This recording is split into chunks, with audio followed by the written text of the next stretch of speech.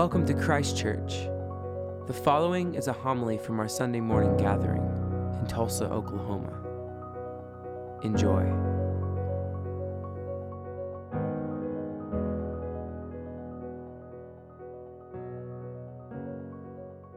Show in which he also talks about some of the pain in his life. He shows the story about his relationship with his father. He is the youngest of 10. His father was a mean and violent drunk. Neil said that the best choice was just to simply stay out of the way. Neil says, nobody wants a bad relationship with their parent or with their child. Neil grows up. He doesn't have much of a relationship with his father. His father gets sick, and everyone tells Neil, you need to go and make up with your dad or you will regret it. So he sits down, he writes an email to his father and tells his father all the ways in which he had hurt him over the years. Months later, his dad reaches out to him and says, what you said was pretty fair. And they begin to talk. They find out that they enjoy some of the same books, they have the same views on some things, and a relationship begins to bud. He's encouraged finally to go and see his father, who is in a hospital room. And after leaving, his sister calls him and says, did you tell your dad that you did not want to be in the will? And Neil had said, many years ago, I had told my father he could take his money and shove it.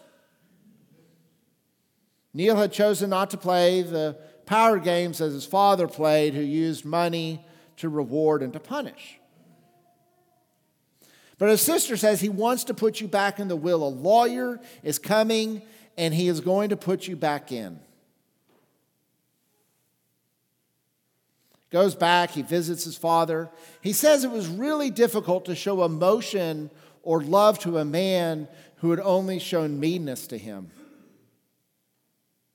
He goes back to New York City and he gets the phone call that his dad has died. He goes to the funeral, and several days later he gets an email. And in the email it said, the will. And he opens it up, he reads it, and he says, to my son Joe, he gets a 10th, and to my daughter Abby, she gets a 10th, and goes down the list of all the children, and it gets down to Neil, and it says, my son Neil gets nothing. Neil said it was not about getting money. He said, if my father was handing out a blanket, I would have wanted a blanket, that I wanted something, some sense that I mattered, that some reason that I was loved. It said, it's not about that I was forgotten in the will. It was that I just needed something from my father.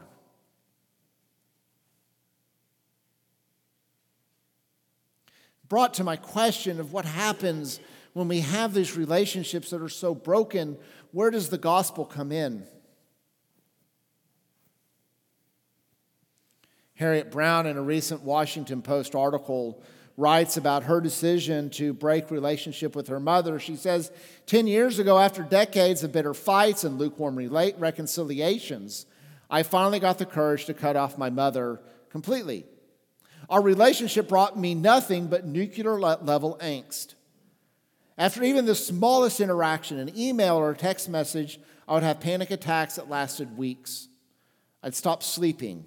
I would eat too much. I'd fall into a wormhole into self-loathing. She says, deciding to estrange from my mother was not an easy decision for me, as for most people it took an exchange so toxic, so far outside the boundaries of what's acceptable, that something snapped inside of me. She says, my older daughter had been very sick with anorexia, and my mother emailed me to say that her illness was my fault, and I should be grateful she was telling me this, because it showed that she loved me. But Harriet says I was done with her. Well-meaning family members tried to warn her that someday she would regret this. You only get one mother, they said. What if she dies and you're still estranged? How will you feel? My mother died 3 years later after our official estrangement, and my only regret, she says, is I didn't do it earlier. much, much earlier. The cultural narrative around estrangement is that it's a problem that needs to be solved. We see and feel the supremacy of the genetically concreted family in 1,000 ways throughout our childhood. And by the time that we're adults, it goes without saying. So there are websites and books and articles that are meant to help families reconcile, with advice from everything on how to word your apology to how to take legal action. And for some families, that helps. But for others, she says, that pressure to get back together makes everything worse. For us, estrangement is not a problem, it's a solution to the problem. A response to an otherwise unsolvable dilemma. It is the last resort. When you've tried everything over and over and over, when you are no longer trust a relationship, when, as Ann Lander says, you're better off without the other person in your life. But doesn't Jesus say, love your enemies, do good those who hate you, bless those who curse you, pray for those who abuse you. If anyone strikes you on the cheek, offer the other also. Those words taken alone have often been used to justify and excuse abuse, physical, mental, and sexual. A seminary classmate's mother was beaten nearly every day of her married life. A devoted Roman Catholic, she went to her priest begging for permission to divorce, but told that she had to forgive over and over and over again. Reconciliation is a gift from God, and is at the heart of Jesus' death and resurrection. St. Paul tells us that we have been given the ministry of reconciliation, but reconciliation is a gift. It is not a law. The moment that reconciliation becomes law, it ceases to be grace. When it's something that we have to do, it is not something that we can offer.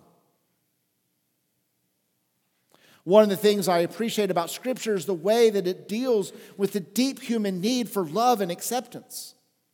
Think about the story we heard today of Joseph, who was Jacob's favorite. Jacob had a father too, Isaac. Isaac had a favorite, it was not Jacob. Isaac's favorite was Esau. He showered blessings upon Esau that he did not give to Jacob, and Jacob just wanted a blanket from his father. Isaac is on his deathbed, and Jacob, so desperate for some sense of love from his father, that he lies and pretends to be his brother so that he can get a morsel of love from his father. Maybe you too have been in that place in which you so desperately want the love of another human being who will not give it to you. Maybe you've been in that place where you have tried over and over again to fix somebody who is so toxic, so dangerous, and so mean to you that you've come to the realization that you must either be crazy or you must get out. And I want to give a word of gospel to you today. We hear in the lesson in Luke's gospel when Jesus sends his disciples out 2 by 2, he warns them that in choosing to be my disciple, you may break relationship with your family. Your mother, your father, your brother, your sister, you may be hated by them because of your love for me. And so for our desire to pick out single passages which seem to say that we must forgive over and over and over again to somebody who refuses to change, that maybe the thing that we need to do is have enough grace in our lives to just simply say it's okay to not be in relationship. Maybe it's enough that we can turn our trust over to Jesus and trust that Jesus will make right that which is broken in this lifetime. Maybe we have to realize that on the other end of this life that healing can happen. I don't know if you all have seen the movie The Shack. It's better than the book. But in the story, the father has a desperately broken relationship with his father. And in this otherworldly event that he has, he sees his father once again, and they reconcile in that moment. Something they could never do in their own life, they were suddenly able to do in another life. Sometimes we have to be able to trust enough in Jesus' grace that the things that are broken in this life can be healed in another one. That sometimes it's okay to look out for ourselves and we do not have to endure abuse. But I also want to say this. If you are a person who has been estranged from your family because of things that you have done, you need a word of grace too.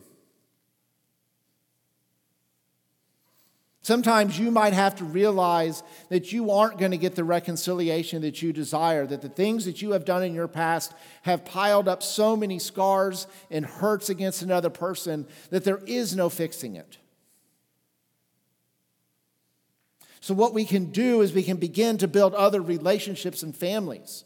It's something that church can do as a place of healing for those who have broken relationships in their own life. Jesus is announcing that the abused sons and daughters could find a new family in the church, a family of spirit and not of blood. That the church is a moment of grace to those who are broken in their own life or their family's life. I wish all of this was easy. I wish that we could just tie it up with a nice bow like Joseph did.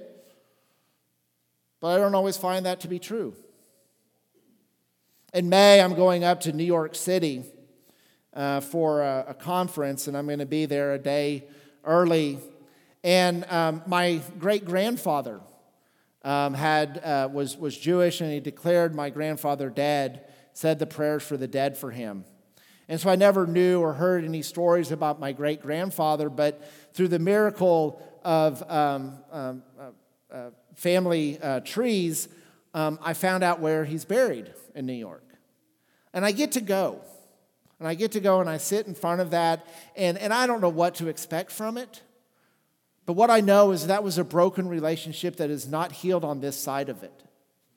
And each one of us has those hurts, and I just encourage you to turn them over to Jesus for healing, because it's not something that you can fix yourself.